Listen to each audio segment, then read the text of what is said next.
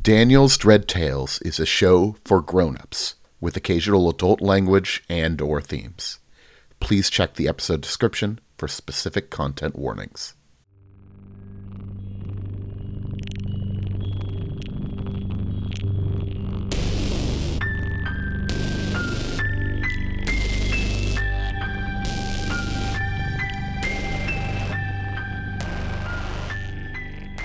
Welcome back to Daniel's Dread Tales. I'm your Dread Tale teller, Daniel Fernandez. This week I'm joined by a couple of old friends of mine, Jay Jones and Andrew Dickinger, from our old podcast, Wrath and Story.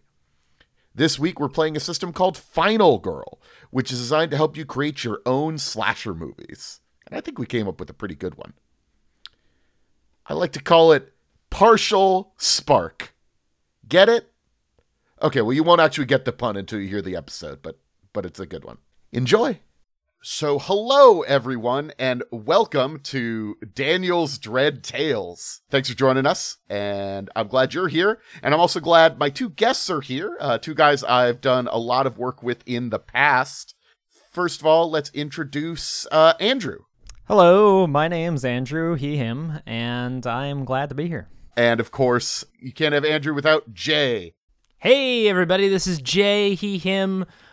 Super excited to be here. I love cards and I love games. And I realize you could totally have Andrew without Jay. They are not a joint thing there. I don't know why I said it like that, but I believe we signed a contract. Andrew, did you find that demon to null that contract? No. Also, I noticed, we have this weird pull between us that we always kind of know where each other is. Maybe that was part of that. Well, that is the contract. 100%. That's part of that deal that we signed. So, let me know if you can track that dude down and we can nix that thing. But yeah, we're tethered spiritually and podcastily. Makes sense why I tried to do that one podcast, yeah. Well, it's good to be podcastily tethered to you guys again, at least for an episode. I'll see if I can split the tether after this, though. So, today we're going to be playing a game of Final Girl. It's an older indie RPG by Brett Gillen, and it is pretty great. You can get it on DriveThruRPG or, wherever you buy games, though I think their website actually doesn't exist anymore. But you get it on DriveThruRPG, and I hope the money's going to Brett. So, today, like I said, we're going to be playing Final Girl, which is a game that simulates horror movies and stuff like that. To get us started, we're going to need to figure out what sort of horror movie we're doing today. If you open up the book that we have here, do you guys have the PDF ready to go? I do. So go back to page 14. Go a little bit deeper into there. Oh, pretty deep. Just say horror tables. This isn't going to ruin the movie, is it? This is a movie we're making? No. Well, this is how movies are made, correct? This is how people make movies. Yeah, we're going to break the story. Is that a thing? I don't work in the entertainment industry. Is this the page that has the carnage rules and the horror tables? The one that says the horror table, not the carnage rules. Although the carnage rules are right before it. So we could choose whatever sort of setting we want for our horror movie, but there are a bunch of options right here. And what I was thinking would be fun to do is we each draw a card and take a look at what we get here. Because there's this really neat table for every single card in this deck of cards we have before us. And by have before us, I mean we're on a website that lets us share a deck of cards. Shh, don't ruin the illusion. Oh, right. We're all sitting near each other and having a good time.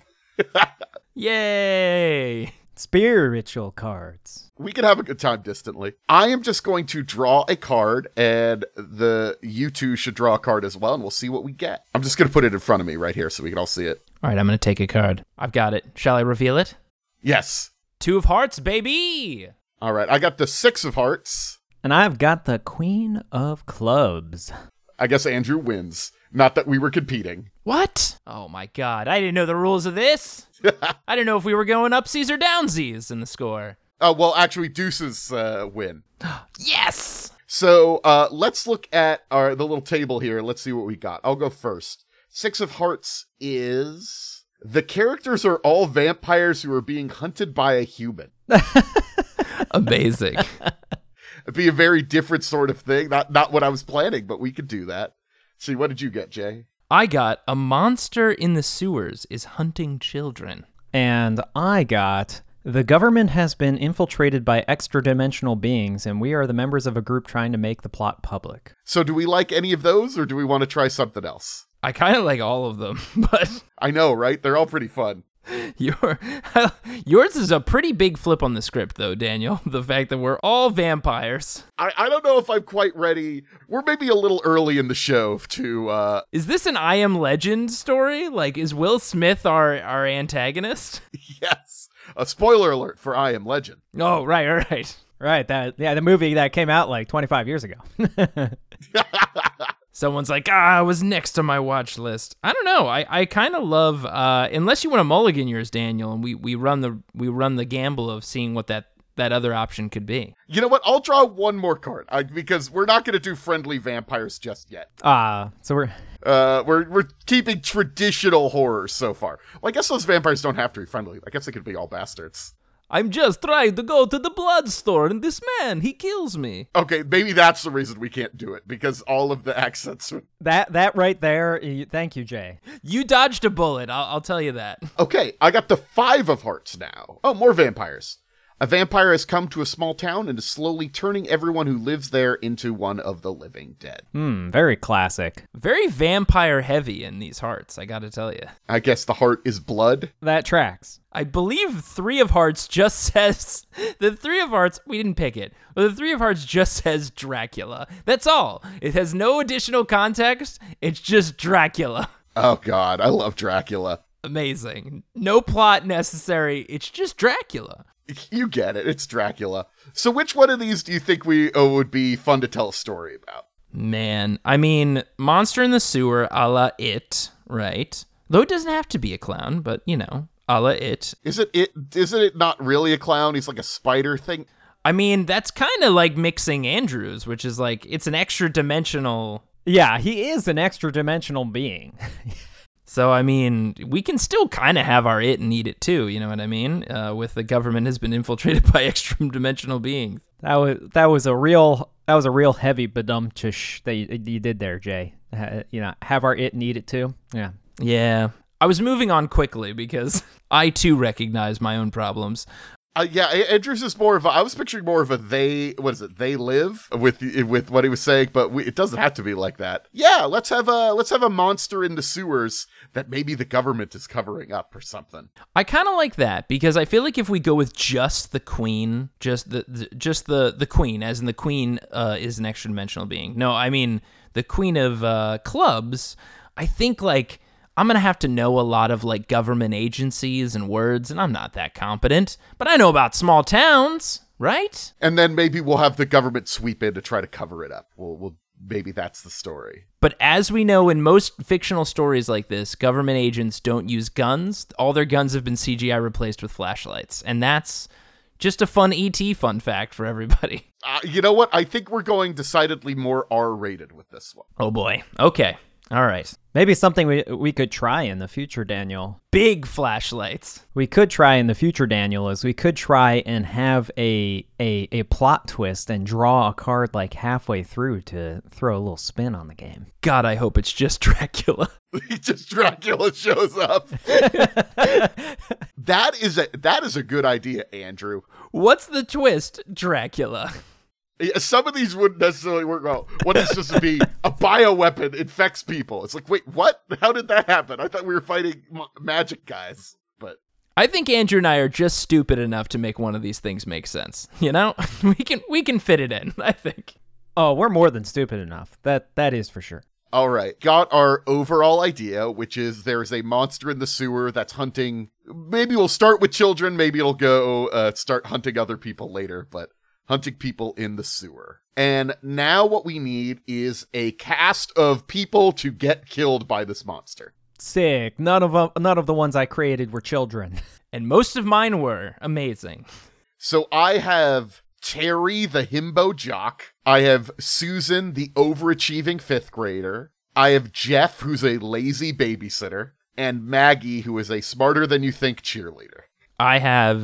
I'm just going in order in the doc, I guess. I have Victor, an outsider who knows about the town's history, so he's a lorehead. We have the Spider, who's an old lady and an internet whiz. There's Otis, who's the old-timey groundskeeper of some grounds in the town. He has to keep them. Yeah, he has to keep them, and we're not entirely sure which grounds they are. He's a groundskeeper, but no one can quite remember which grounds. Maybe it's all the grounds, you know? Maybe he's been doing this for a lot longer than we think. Anyways, Alexander is the boy detective, and that's all he needs to be as a definition. You love a boy detective. I do love a good boy detective. And I have Deacon, the overzealous preacher, Janet, the old cat lady. Gotta have an old cat lady. Maybe friends with the Spider, although she does not call her that. Yeah, that's, by the way, the Spider's her moniker on the internet. Sure, her name is probably just like, I don't know, Elise or something. Elaine, or Lise, Elaine, some beginning with an E. And then I have Gina, the buff junkyard owner, and Brick, the dumb farm boy. He was cast too young. The parents were like, we know how dumb this kid's gonna be. So we have now cast our thing. You know what? I'm realizing the word butts is still up here. I'm going to change that. I'm sorry, Jay. Wait, no! Oh. That was the name of the monster. God. Yeah, that was the monster name, Daniel. We gotta go after Butts! But it was a question mark. So it was like, Butts is still here? We gotta go after Butts? When they see him, they raise their hands, Butts! And they die. Aren't you so glad you invited us, Daniel? Yeah, I definitely missed this. I actually did miss this. So here's what we're going to do now. We've gotten through the casting. We have our setting. We need a name for this town they're in, I guess. We have our... Should the town's name be Butts? That was my first instinct as well, but I fought it down so hard. I swallowed it deep inside. We'll call it a butte, okay? It's a butte. Yeah, you know what? Butteville. It's or Butte or Buttes. We got the S in there. It's pronounced Butte. Butteville? It sounds like Butts to me. Oh, you're from Buttville, huh? How's it like living in old Buttville? Oh man, Victor not Victor. Otis, the old-timey groundskeeper, hates it when people call it Buttsville. And you know what? It's like one of those old-timey names where like the guy or gal who established it was like, you know, beautiful like Butteville. Like they thought it would just like really roll off the tongue. And then like the first kid looked at it and was like, it's a butt. And then they just committed to it and never changed it. Now, are there not buttes nearby in the countryside? Well, it's the name. Obviously, it's named after the original mayor, Mayor Butts. So, or Buttes, sorry. Mayor Buttes. There is a family of Buttes. The Butte family is well reputed amongst the community. May or may not be involved with the whole monster of Buttes, Maybe there was a Butte monster. Maybe the monster is a Butte. I'm fine. You know what? I'm fine with it. I mean, it's Buttesville. We're in Buttesville. I love it. I'm glad to be a part of it. Buttesville. I mean, listen, Daniel, we can keep Buttesville, but you are playing with fire here, my friend. Now it's time for our introductory scenes.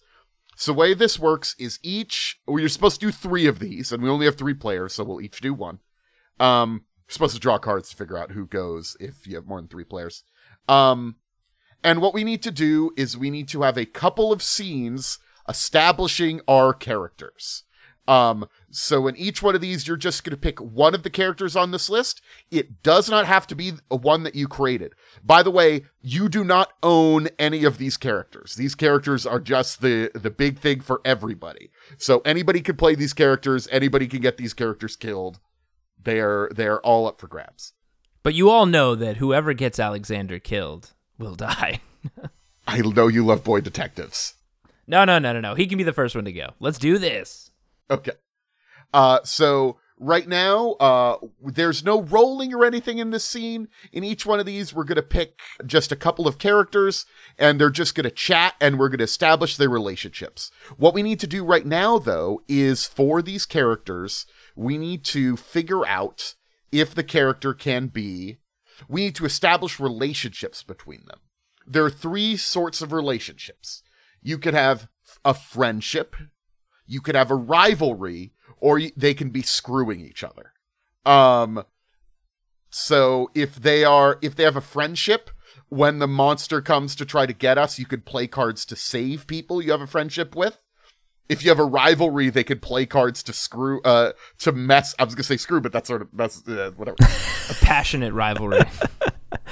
You can mess up people and have the monster get them instead.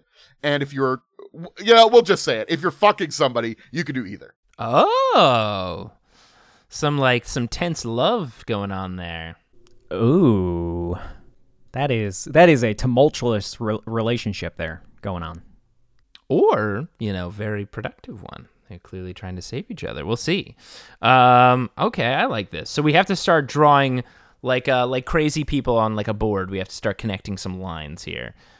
Yeah, we could start putting notes next to these people and whatnot here in the Google Doc. So I really maybe wanted to start with Terry the himbo jock. I don't know who he's hanging out with, but I think that's who I want to do in the first thing. Who do we think Terry's hanging out with? You know what? This is going to feel like out of left field, but follow me. He's friends with the spider because he's trying to get his grades fixed on the school system, and the old lady is helping him out for like exchange for like cookies or something. Or really great weed. Okay. And who else do we think is... Are they just chatting online? Are we in like a chat room? No. I think this is like Terry is like he goes to the spider's home, and like it's in old folks area, and he like covers his face because he doesn't want people to think like he's like hooking up with this old lady. But he goes over, and I think they've actually become good friends. Like this old lady's got really great weed because she's.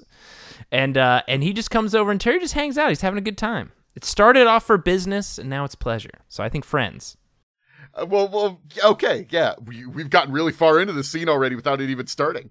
No, it's all good. And Andrew, any of these characters shout out to you? Who do you think would be there?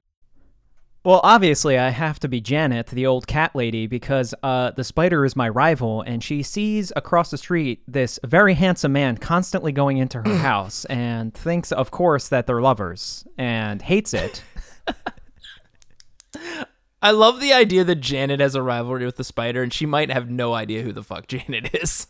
Yeah. So, for the record, we don't need to establish these before the scene starts. We can define them in the scene, but it sounds like we've already... Oh, I see what you're saying here, Daniel. So, like, we are kind of spilling the old narrative beans, as it were, as to, like, what it is. So you're looking for just, like, pick a thing. Like, this person has a rivalry with this person, and we will flesh it out in the moment. Is that kind of the... Oh, no, what I meant is we don't even need to establish those yet. We could start the scene, and when the scene's over, we could say, like, yeah, those guys are friends. Or we could be talking and be like, you know what, I think these guys are sleeping with each other, and then move into that with the scene. The scene ends with somebody be like, I'll fucking kill you! And it's like, they're friends. Well, fiction first. But okay, let's get into it. They're longtime friends. Let's get into it here. So I think sort of opening shot is we see Terry, and he's got his hoodie up, and he's sort of like crouched and like trying not to be seen. It's in the evening, and he's sort of heading over to the spider's house. And I think maybe he's driving in his car, and he's parking not in front of her house, but parking around the corner, and then like jumping through like a little park, and like looking like, oh no, I'm just going to the park, like it's fine, and then slipping over to the spider's house. But it's amazing because he is a great jock. So he's doing like flips and like vaults over like all of these different chain link fences. And it is impressive from a distance. Exactly. And I think definitely as he's parking, we hear on the radio, this is the fifth missing child in as many weeks. Authorities are baffled. And it's becoming a big issue in the race for sheriff. Ooh. A little bit of political going on there. Terry gets out of the car, and he's doing his flips over all his chain link fences, and I think he sees something up in like one of the trees, by the way, while he's like doing this out at night. Because I assume the sun has just gone down. It's post school. His parents don't really keep a close track of him. He does a good enough job on in his sports that he does. And he sees something in the trees. But he thinks he sees it, but he's like, that's nothing. That's nothing. Yeah. He never spots anything, but he has that, that feeling you feel like somebody's watching you? That's what's going on. Yeah, but mostly that he's too worried about all this stuff. And he sort of sneaks up to the porch and sort of knocks on the door. Actually, no, I think he goes to the back door. I think or on the side. He goes to the side door and is knocking on it and gives like a special knock. Hey, it's like me. Could you let me in, please? Terry? Is that you? Yeah, it's me. Terry, you here to get fucking high, Terry? I've been waiting for hours. Where you been? Yeah. Could you let me in? Oh, yeah, sure. And the spider unlocks the door and brings him in through the screened-in door. How you doing, my boy? Yeah, it's good. We're sort of getting towards the end of the year, and like, Coach is on my ass about like my grades. He says I'm not going to be academically eligible. So that's just like a bunch of fucking bullshit. But like, what do we got? Terry, like I've always told you, school means fucking nothing, all right? You just need to get out there and you need to hustle. You need to just take the world by the balls, Terry. You listening to me? Sure. Yeah, Miss, I'm sorry.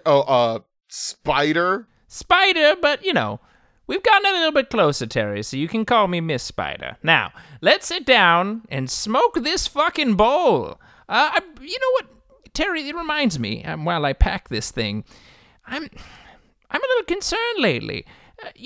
One of the neighbors, well, they were screaming about something the other day, Terry, and I haven't checked the news as much. I primarily scroll through Twitter. As you know, I'm an internet whiz. But I haven't been keeping up on the local channels. I'm mostly following those big billionaire tech wigs. But is there anything going on out there, Terry? I don't know. They say on the news like some kids are disappearing and stuff, but like, no, I've been so busy with our big game coming up against Marshall High, I think is what it's called. Terry, you've been... What shit have you been smoking? I get the good stuff. Is something rotting your brain, Terry? And I think maybe we are like panning out. The camera sort of pans out through the window as our conversation continues. But we're sitting in the sort of front room with the blinds open and the lights on, because while Terry is trying to be sneaky, he is sitting in front of a window with the shades open and the lights on at night. Yes. God damn it, he's over there again. Yeah, what is does Jeanette do anything besides grumble about that? Well, I mean, Jeanette obviously has been looking out of her window this whole time with binoculars, thinking she's inconspicuous, but, her blinds are very, very obvious, and there's a hole in them, and there's the shine of glass behind them. Also, her lights are also on because it's nighttime, so she's backlit this whole time. And she looks up. That old lady, she always has that handsome man over. It's not fair. Isn't that right, Miss Mupsy? All right. I think that's a scene. Yeah, I think it's a scene. We've built a real narrative dynamic here. There's a relationship, and then a twist at the end that there is danger lurking across the neighborhood. With Jeanette. Obviously, it's Miss Mupsy, the true monster of the story. It's Mupsy, yeah. That was the real villain that we revealed at the end of it. Okay, so theoretically, I'm the one who established that scene. Listen, can I pitch that we end every scene with, isn't that right, Miss Mupsy? I am all for this. We'll see how we can fit it in. Fantastic. So I think definitely Terry and the spider are friends, and Jeanette and the spider are rivals. I think that works there. All right.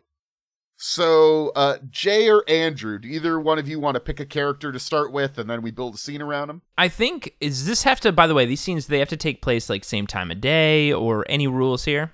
No. Yeah, it could be earlier or later. Well, we'll edit it together. I don't mean on the podcast. I mean in the movie that we're making. Sure. Well, I would say that that Jeff, our lazy babysitter, he's on the job. All right.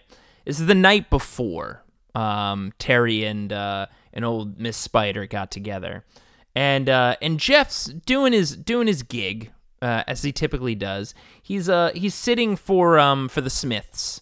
The family he sits for from time to time, they've got a little girl. She's only about, 3 years old. She's very sweet, keeps to herself. And then we've got a little boy, a little bit older than the girl, and he's just a big old piece of shit. He's, at least to Jeff. He's about 7 years old. He's got all the energy in the world. And for the last hour or so, he's been running around in the other room just making pure chaos, just like smashing blocks and drawing on the walls. And Jeff has just been kind of taking it easy in the front room. He's got the TV on, just watching a movie. Maybe it's Predator. You know what it is? It is Predator. It's Predator, and basically he's sitting there, and as time goes on, he's waiting because someone's gonna come by.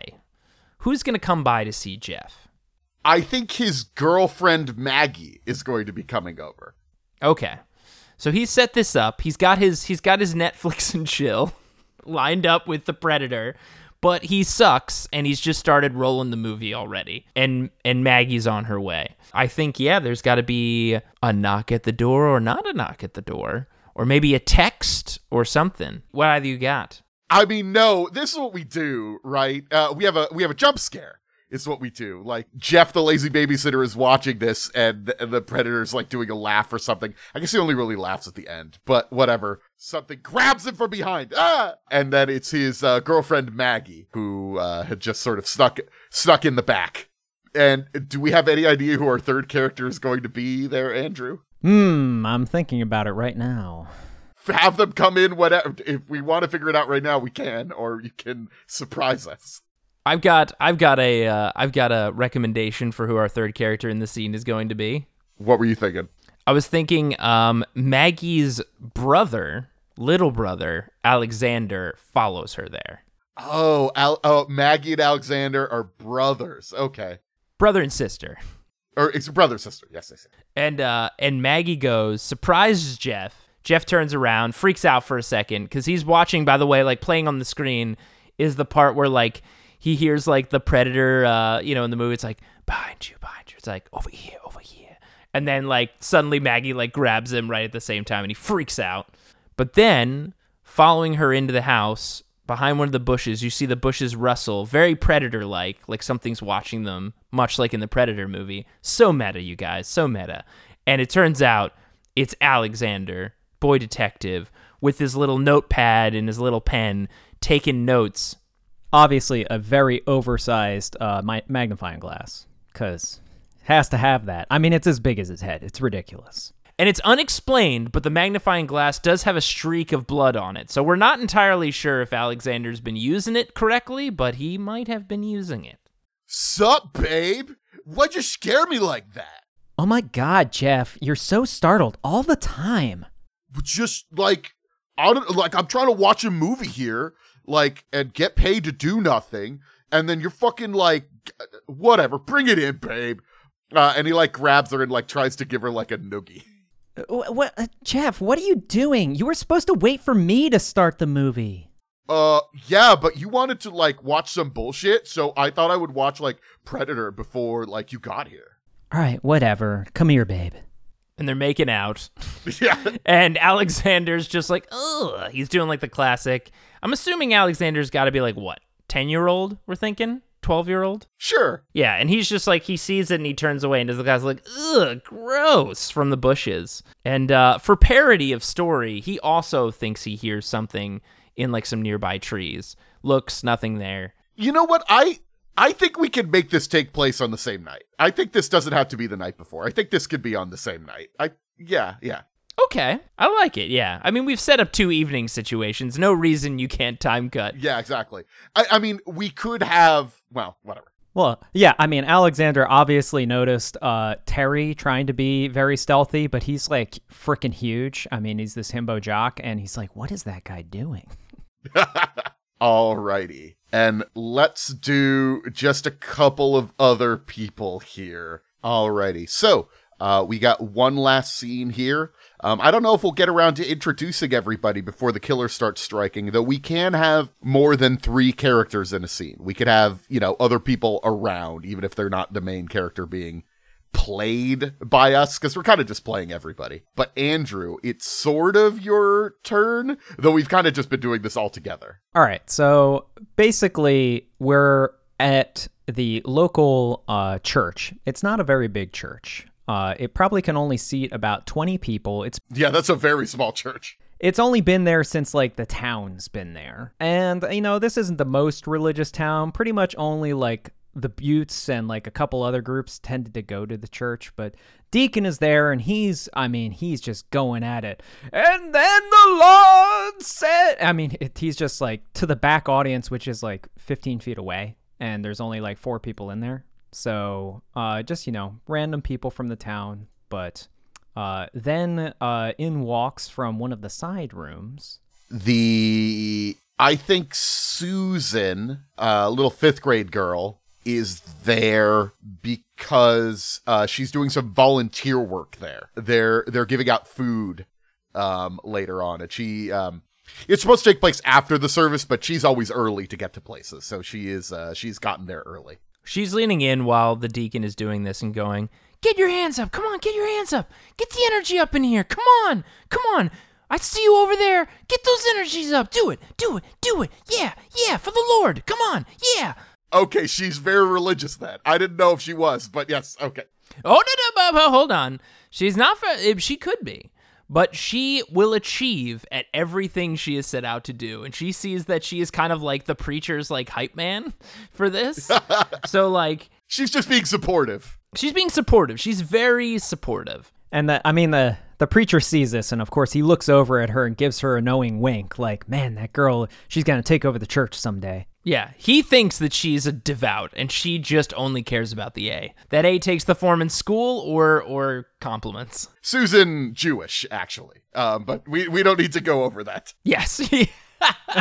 Oh my God. Can it be that the deacon has a rivalry with Susan? But it's the rivalry to get her over to the church? But Susan just likes the deacon. Oh my God. He's just such an overzealous preacher that he thinks he has some prayer to convert her. He's like, "One of these days, Susan, I'll get you." Yeah, so she's just here for the volunteer thing or whatever, but there's not a lot of volunteer opportunities in the town. So she's there and she's being supportive. She's nice. And I think, do we have a couple other people here at the church, or at least one other person? Well, obviously, yeah, I would think that one of the ones who is, born and raised to be a member of the church is, of course, Brick, the dumb farm boy. He's one of the few people in the audience, and he's just eating it up. What does Brick sound like? Who's going to be Brick? I guess it's got to be me because we already had Susan. I get a from the name Brick and Dumb Farm Boy. I get a "Hello, me lord" vibe. No, he's not British. That's how dumb he is. That's how dumb he is, Daniel. Is that he has adopted an accent that no one has around him. I think I will choose not to do that. When you play Brick, you can recast him with an accent. Oh, he's definitely just going to be that peasant character from Warcraft when I play him. I was getting this is a real good sermon, y'all. All right. Yeah. All right. Yeah, he's he's having a good time. Man, he's going to be the one jumping around the most. You know what? I think Otis is also there. We're not playing Otis, but I think Otis, the old-timey groundskeeper, is also there. But he's sitting in the back. He's less enthusiastic. He's got a grim expression on his face. He's got a 10 billion mile stare where and also he has an old look where he could be 110 or he could just be maybe in his early 60s. I don't know. Sometimes he moves pretty quick and you're huh, that's weird. But then other times he just looks like a billion years old. He's like, "God damn it, I got to take care of these grounds." What's Deacon's what is Deacon preaching about? It's got to be the disappearances, right? It's got to be trust in the community. Yeah, I mean, the Lord will find a way to bring these children back. That, or, he's like a very pragmatic, overzealous preacher, though. He's like, that, or, they're gone forever, but they're with the Lord now. So you have nothing to worry about. I was going to say, or you go pretty dark with it and you say, like, and, what really helps is obviously, of course, giving to the church, I'm sure he'll find your kids and your friends the more you give to the church. And I'm completely off topic, but I am passing the donation basket around just now. And if you would mind just giving to the church, I'm not saying... Oh, is he scheming about this? He's kind of mixing his messages a little bit, He's seen the bills come in for his very tiny church. The bills have come in, and he's just, he knows, he's kind of using this, he's pumping up the severity of the situation, which is severe, but he is kind of directing it a little bit somewhere not particularly helpful. Well, he's kind of playing all sides, but, he sees Otis there in the back and realizes he owes Otis a ton of money for, taking care of these grounds. So he needs those donations to come in, or Otis is scary. Like, Deacon will stand up to just about everybody, but Otis scares the hell out of him. He's a groundskeeper, but he's doing it like in a mobbed up sort of way. He takes care of your grounds, and you better pay him. Listen, yeah, I mean, Otis.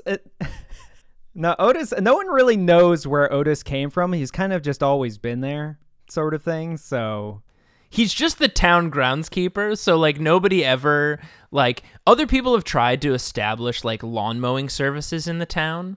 And they all quietly just go away. You never know why, but like somebody like tries to set up like a competing business, and Otis is always very encouraging of competition, but they just never seem to pan out. It's so weird. This is just sort of, we're seeing these characters here. Brick is getting really excited. He's sitting next to Susan and is sort of, whenever she's getting excited, he's getting excited, but mostly he just keeps looking at her and smiling. Oh yeah, Brick has a huge crush on Susan. I mean, massive. Hold on a second. Did you say Brick has a huge crush on Susan? She's an overachieving 5th grader. Okay. And when we say farm boy, we should be clear that Brick is... Yeah, well, Brick's in 6th grade, so, Emphasis on boy. He's just a farm boy. Yeah, emphasis on boy. He is a boy. Sorry, the voice you did before, I imagine just like, I don't know, some dude in his like late 20s or 30s. Yes, he is a boy. He's a boy. So when you were like, he's got a big crush on Susan, I'm like, oh no. No, the scripter very much says dumb farm boy. No, he is just a farm boy. Maybe we kill everybody in this scene first. And then the church collapsed because no one's taking care of it. Ooh, I want to do this. I think there's a big storm going on outside. I think the storm was sort of coming in all of our other scenes. It was cloudy, maybe drizzling a little. And there's like you see a lightning strike, and then all of the lights go out in the church. It's one light. Let's be clear. It's one light. Okay, the light goes out in the church, and we sort of pan out and we see like the lights have gone out in the entire town. The power has gone out. And then he looks around, Deacon says like, don't worry, this is why I have all these candles. And then like a wind blows through and then blows out all the candles. He's like, well, shit. Same time, while this is just to introduce our last characters, the rain starts pouring and it's dark across the town. And we pan to a bicycle riding very quickly. We're tight in on a bicycle wheel, rolling through rain and mud, slicking through the streets. And we pan up and we see a young boy, our Victor, in a backpack, very like, I wouldn't say goth aesthetic, but like kind of like outsidery aesthetic, where like it's just very like simple, dark clothes, doesn't want to draw a lot of attention. Not like Terry, where he was just doing it just to get by. Like this is kind of Victor's main speed, and he's zipping through some back streets, and he gets to the kind of just outside of the town. He pulls up to the old junkyard, and it's raining. He pulls up his bike and gets off, and he tries to buzz in because he's come here a few times, but it's just not working. So he's got to set his bike down, and he's climbing up over the top of the side to get into the junkyard because he's here to look for a very specific old relic. He calls it relic. He calls everything relics. But, Victor likes to acquire nicks and knacks about the old town history, and he's been chasing down this one particular item because he just thinks it's just kind of been lost in the history of the town. It used to be on an old building, and now it's just not there anymore. Nobody can remember where it went to. And he's there to meet up with his connect, Gina, Gina's been like the one who fences. I say fences like these are like art, but you know what I mean? Like, Gina helps facilitate Victor's interest in old town like relics and lore. You know what I mean? What happens then? He's climbing over the fence and he lands in the junkyard. I will release the wheel. All right. So I think he's friends with Gina. I think we've met everybody. We had a bonus mini scene there, but that's okay. Now it is time we have introduced everybody. I guess we technically haven't met Gina, but whatever. It's fine. Now, we need to know who everybody has their relationships, and now it's time for the first blood scene. So we need to determine who is going to be the first killer. So, we need to draw cards, and whoever gets the highest card is the first killer. Right now. Yeah. I got the ace. I've got an 8. Oh, that's not a good card. This is rigged. That's the second ace. I drew a 10 before, so I don't know. So you've got the highest card, Daniel. So what does that mean? Okay, this means I am the killer. It will now pass to the left, and if we're looking at the table here, that means Andrew will be the killer in the next scene, then Jay, then me, and going around or whatever. Whoever turn it is to frame the scene will be the killer. They'll also decide when they start jumping out and butchering people. I do not play a character in the scene, although maybe I play that, like, monster in the scene or whatever. Each player who is not the killer will choose one of the characters who has no other relationships or the least amount of relationships with other characters. These characters will die. This is to establish how deadly the monster is early on. So that's why you pick the characters with the least connections, because these are the least interesting characters. They're the ones who are going to start getting got. Well, I mean, probably the ones with the least connections, even though we only established 2 characters and didn't give them much of a backstory. Of the ones we did establish, was probably everybody in the church has the least connections. I guess they know each other. They attend the same church. But you guys each get to choose a character who you want to be. Yeah, who are going to be the 2 characters in the scene, and they're going to be the characters who get bumped off. Okay, so who is in the church? If we're going to the church, we've got a lot here. We've got Susan, we've got Deacon, we've got Brick, and we've got Otis. We're all there. Well, there's only one person that can live in this entire situation. I mean, I think I know exactly who's got to be here. If you've picked Brick, I think Susan also has to be in the scene. Because Brick is pining after Susan. So they're both gonna die? I mean, they are both children. And this is a monster that kills kids. Let's kill all the kids at the start of the movie. Well, gotta wake up those adults, man. Monsters are killing kids. Yeah, I think so, Daniel. I think we've decided. So you frame the scene. What's happening? So I set the scene, and then we start a free role play.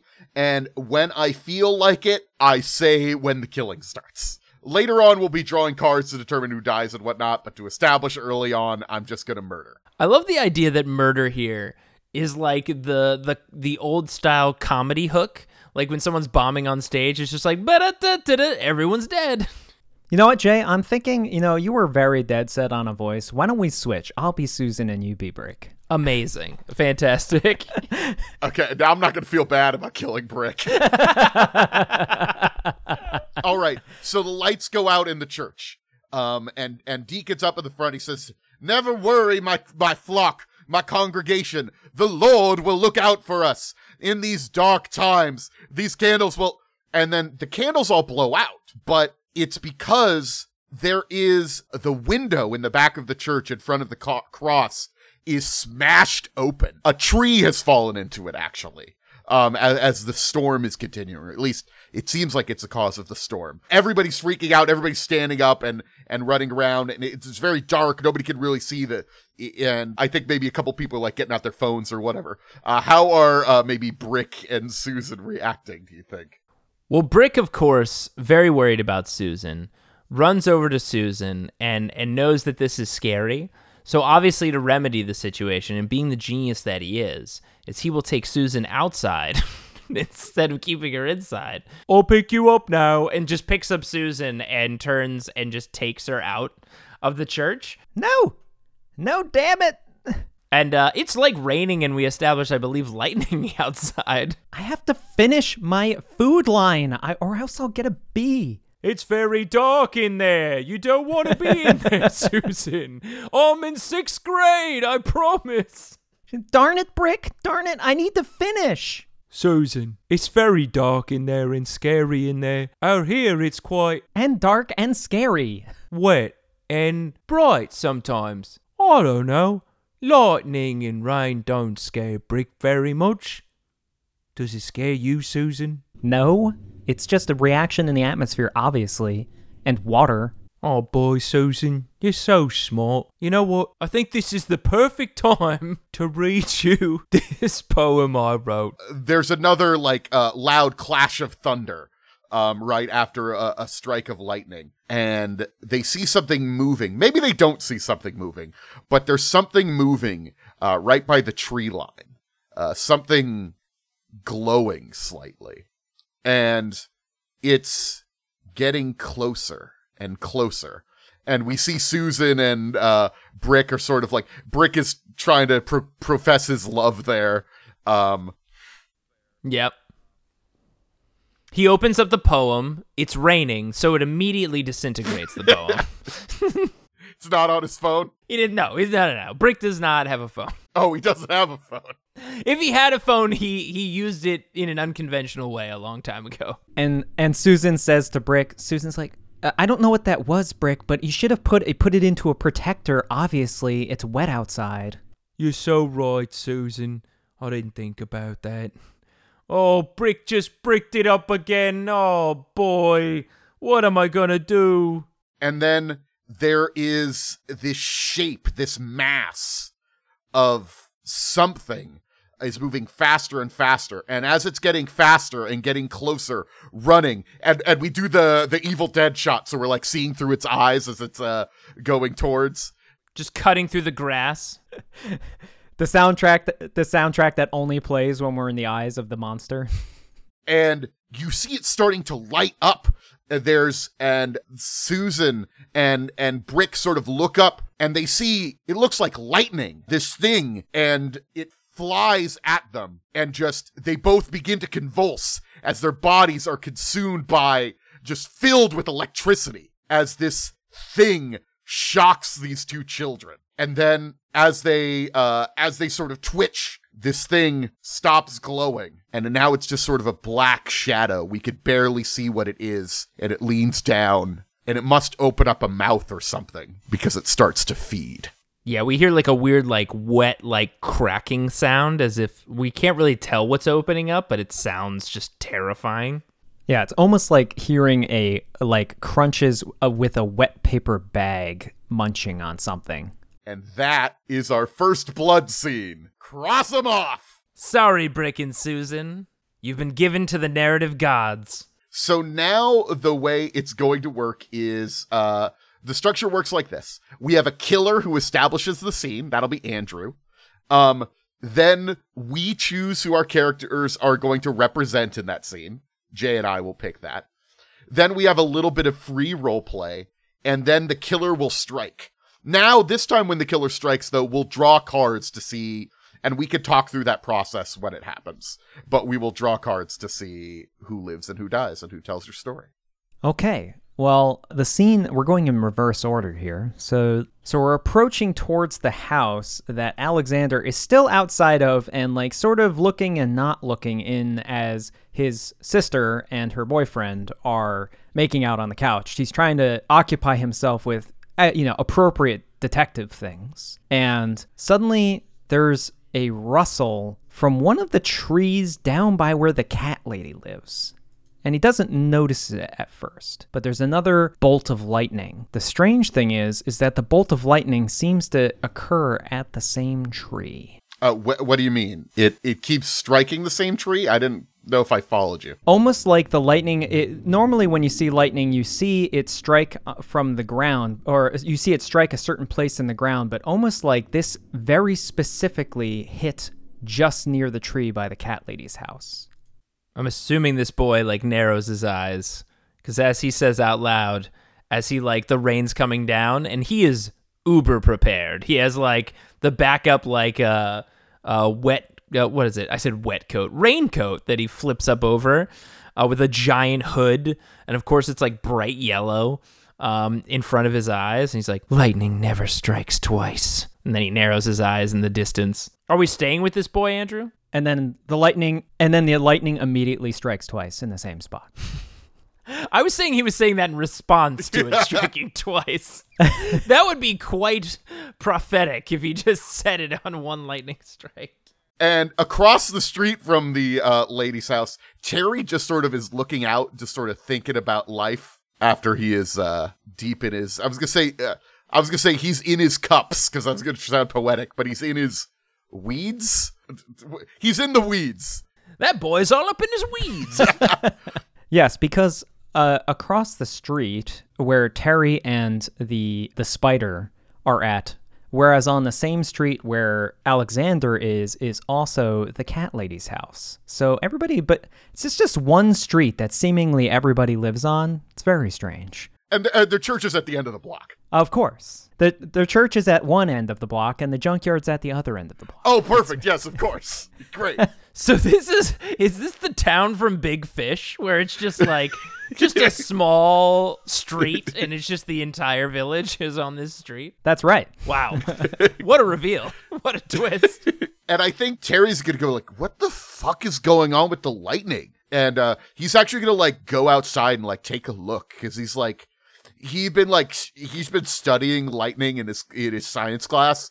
And he's been that's the most recent lesson in class, so he remembers it. He hasn't been listening to any other lessons all year, but he thinks that, if I start paying attention right now, I'll do okay in class. So he remembers something about lightning. Has been in the town for a long time. And he's not a Butzer or one of the Buttes, but he's one of the other families that was there help building the town when the Buttes first established the village. Or area, or small street, as we've established. I think there are other streets. There must be other streets. This is just a very interesting street. There are other streets. I was here when my family built this one road. No, it seems like there's only one street. So Terry descends from the family. A little background here. And like Victor, our outsider who's very big in the town, would know this. And maybe it's like on his desk somewhere, like the family lineages. But Terry's family was there as one of the like original families that helped build this for the Buttes. So they were like salt of the earth, just like in every person. And Terry hasn't gravitated much to anything in class. But there's something about recently this section on lightning that he just can't explain it. He's just gravitated to this for some reason. It's sticking in his mind. So I just wanted to pepper that in there. No, I like it. I think he's from the Bogarty family. I've decided that's his last name. The Bogarty. The Buttes and the Bogartys. Well, while Terry steps outside, all you can hear from behind him is Miss Spider screaming her head off because the power's gone out and she can no longer access her computer. And what does she sound like, Andrew?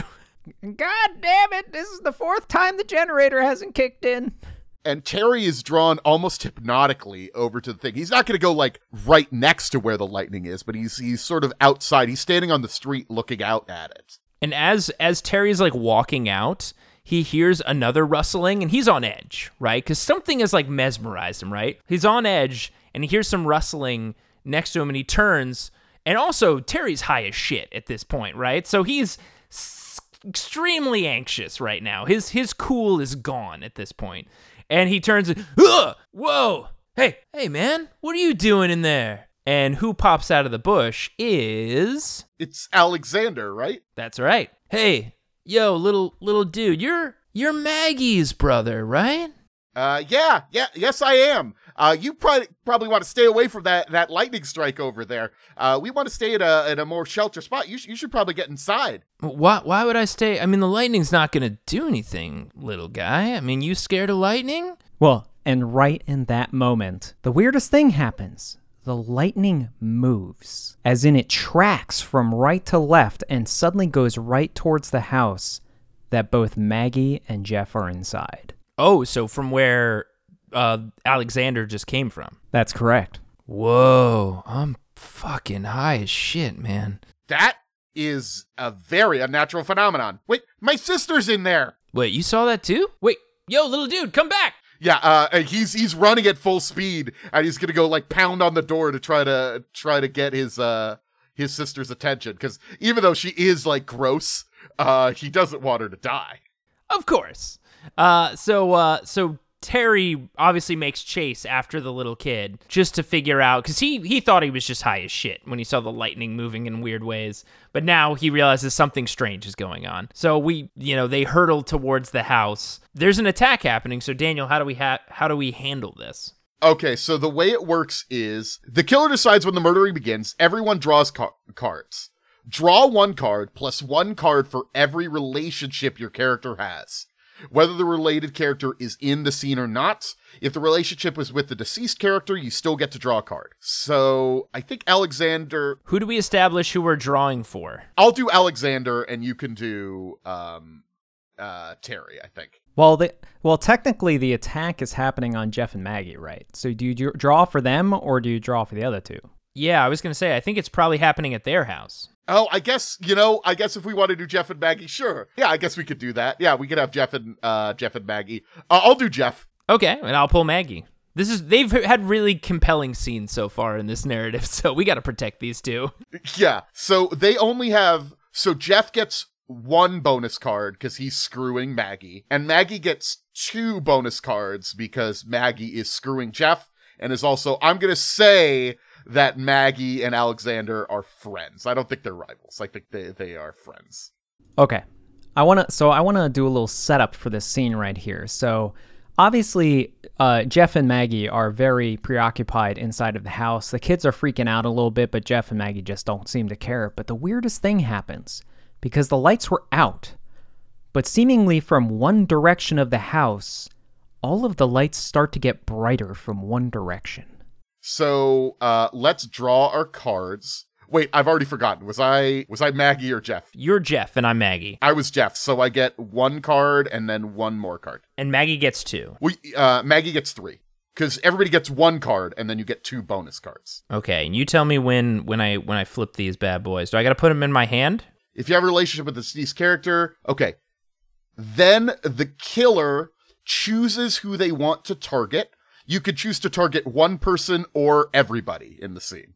So the first person that the killer targets, this lightning ball mass, whatever it is, as it bursts through the wall where the lights are suddenly getting bright, is Jeff.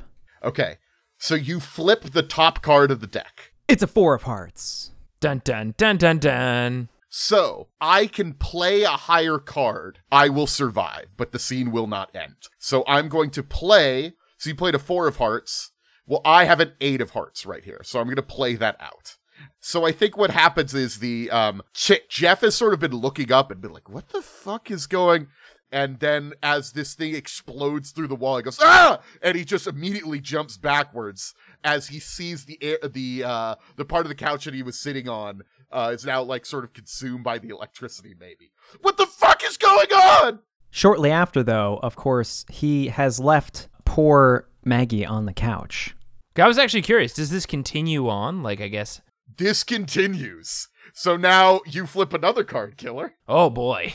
Oh, no. And now the monster's targeting Maggie? There is one thing that you can do. And this is actually something you could have done already. So I have to play a card that is higher, or otherwise Maggie just eats it. So if you have a relationship with someone, you can do one thing. So, So you could play a card for the killer. If you have a higher card, you could give it to the killer to kill your rival. Or if you have a higher card, you could give it to your friends to help your friend survive against the killer. In this situation, actually, because Jeff and Maggie are screwing each other, they could do either. So how does she sort of get out there? Okay. Well, I don't think obviously Maggie's not going to give more to the killer to hurt her, but I think I can play a card here. So Maggie's going to play a 10. So that is higher than the 5 that the killer flipped. So like Jeff rolls off to the side, and this thing comes at her from the floor, and I assume she's like laying on the couch because they were still like making out even in the dark, and like it's this strange view because like the camera's like fixed on her face as she's like leaning back against the couch, and like all the light starts to like glow around her, halo effect, as this thing gets closer and closer, and she crawls up like ah, and falls off the back of the couch, and you see this electricity just like Swiss cheese the back of the couch around her, and it just burns the drywall behind her, and she quickly scatters off the floor and tries to run into the kitchen. Well, the interesting thing is that both characters, even in their panic, seem to notice that the electricity is not just arcing from whatever this mass is. It's almost moving like electric tentacles. So the scene continues until there's only one person left alive. So because we're playing with 3 people, it will just be every time you kill one person and then we move on to another scene. I am the target, so draw a card. Or do you have to be the target, or can I choose one of the two since both of you lived? The killer targets one person. They cannot target again until all other characters have been targeted. So it is reset. So you could attack Maggie again, but you would not be able to attack Maggie a third time. You would need to attack me before. I think because Maggie only basically fell off the couch, whereas Jeff did like a full leap from the couch, Maggie is still closer, and so as it's enveloping the couch, I mean, these electric tentacles are just like almost vaporizing everywhere they're touching. It envelops the couch and then immediately shifts towards Maggie. There's like basically no couch left at this point. Ooh, I like it. So it's pushing through the couch, basically. She got behind it, but it's still moving on. And she was about to stand up to run to the kitchen, but this thing is close. All right, well, flip your card, sir. That is a Jack of Hearts. Ooh, that's a mighty strong card. That's a mighty strong card. But Maggie throws down a King of Hearts. Oh, fuck. Oh, now, but this is what happens. That as the creature's like crawling towards her and she's trying to get up, as we established, this lightning thing is like affecting the electronics, and the electronics spike the TV. Predator comes back on for a moment and says like, over here. It immediately mauls the TV as soon as the TV turns on. And Maggie uses that opportunity to run into the kitchen. Oh my god, go into the kitchen and have all the appliances start freaking out as there's a bunch of electricity. Oh fuck. Yep. Oh yeah. So Maggie dives into the kitchen, and by the way, when this thing turns back around, who's hiding next to the TV? But Jeff, as this thing lights up. The TV is destroyed, and then just like behind it, like almost comically, as the TV is smashed away, Jeff is right there behind the TV. And it goes for Jeff because Jeff is now the closest and sort of cornered feast in the room. But it's very preoccupied by this TV and only draws a 3. Well, I have a 9, so I'm okay. Now, there is a slight problem that I am now out of cards. Which means if I get attacked, unless you help me, I will die. But... Well, it's reset now. So now the monster can attack either of us.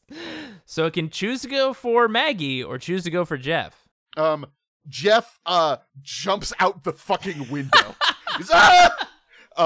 He's now like, it's bad. Like, he's got glass in him, he's bleeding, but he's crawling away as quick as he can because he's just terrified of this thing. Fuck, man, oh my god! Okay, well, unfortunately, we're about to learn something new. We get a sudden, maybe view, in very Predator style, of the view of the killer, this monster, and it almost seems to see electrical structures, like it's lured towards them. And as we all know, humans produce an electrical field.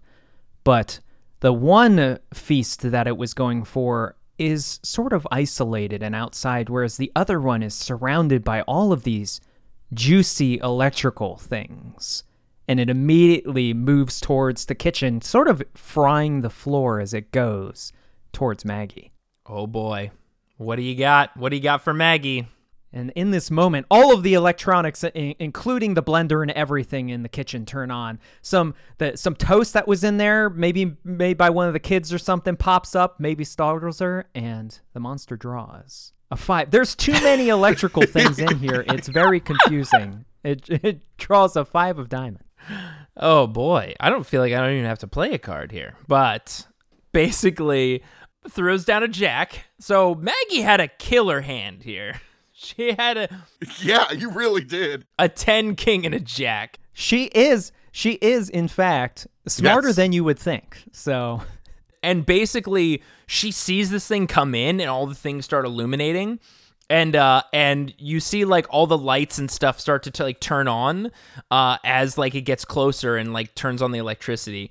And basically as she's backing away, she looks out and she sees in the corner of her eye Jeff is just completely abandoned out the side of the window and like as if he's like running away.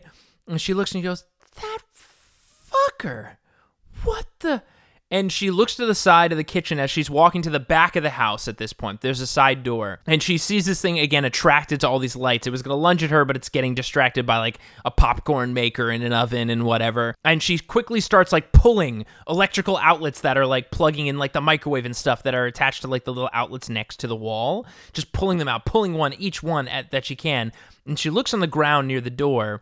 When she looks outside, she goes, "You fucking asshole." And she takes up a cord and slams it into the wall. And what happens is, well, this family, you know, holidays are a big deal for this family, but they also don't have a lot of time. They got 2 kids. And sure enough, she hits this plug. And although it isn't that time of year, all the Christmas decorations are still out in the yard. And all of the lights turn on in the yard around Jeff.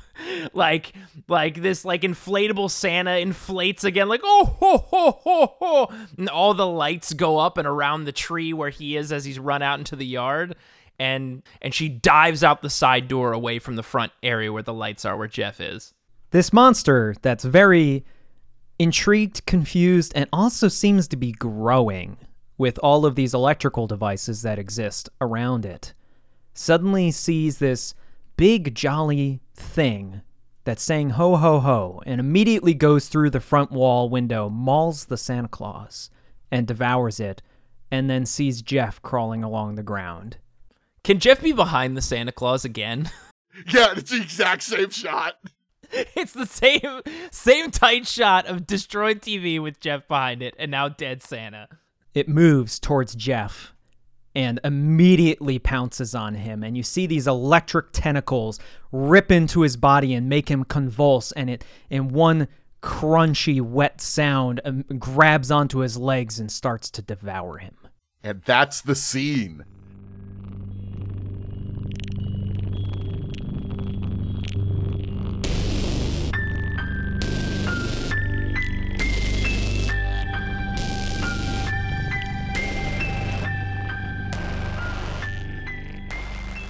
Thanks for listening, boils, ghouls, and booze.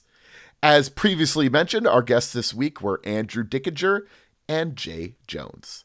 I know what a great time playing with them, and I hope you enjoyed listening, even if we got a little silly. Let us know what you think on our relatively new Daniel's Dread Tales Discord. You can find a link to it in our episode description or on our Twitter at Dan's Dread Tales, all one word. You can also find me on Twitter at LOTR_Dan. I hope you're liking the show, and if you want to help us grow, please review us on your podcast platform of choice and tell a friend about it. Thanks again, and have a horrific day.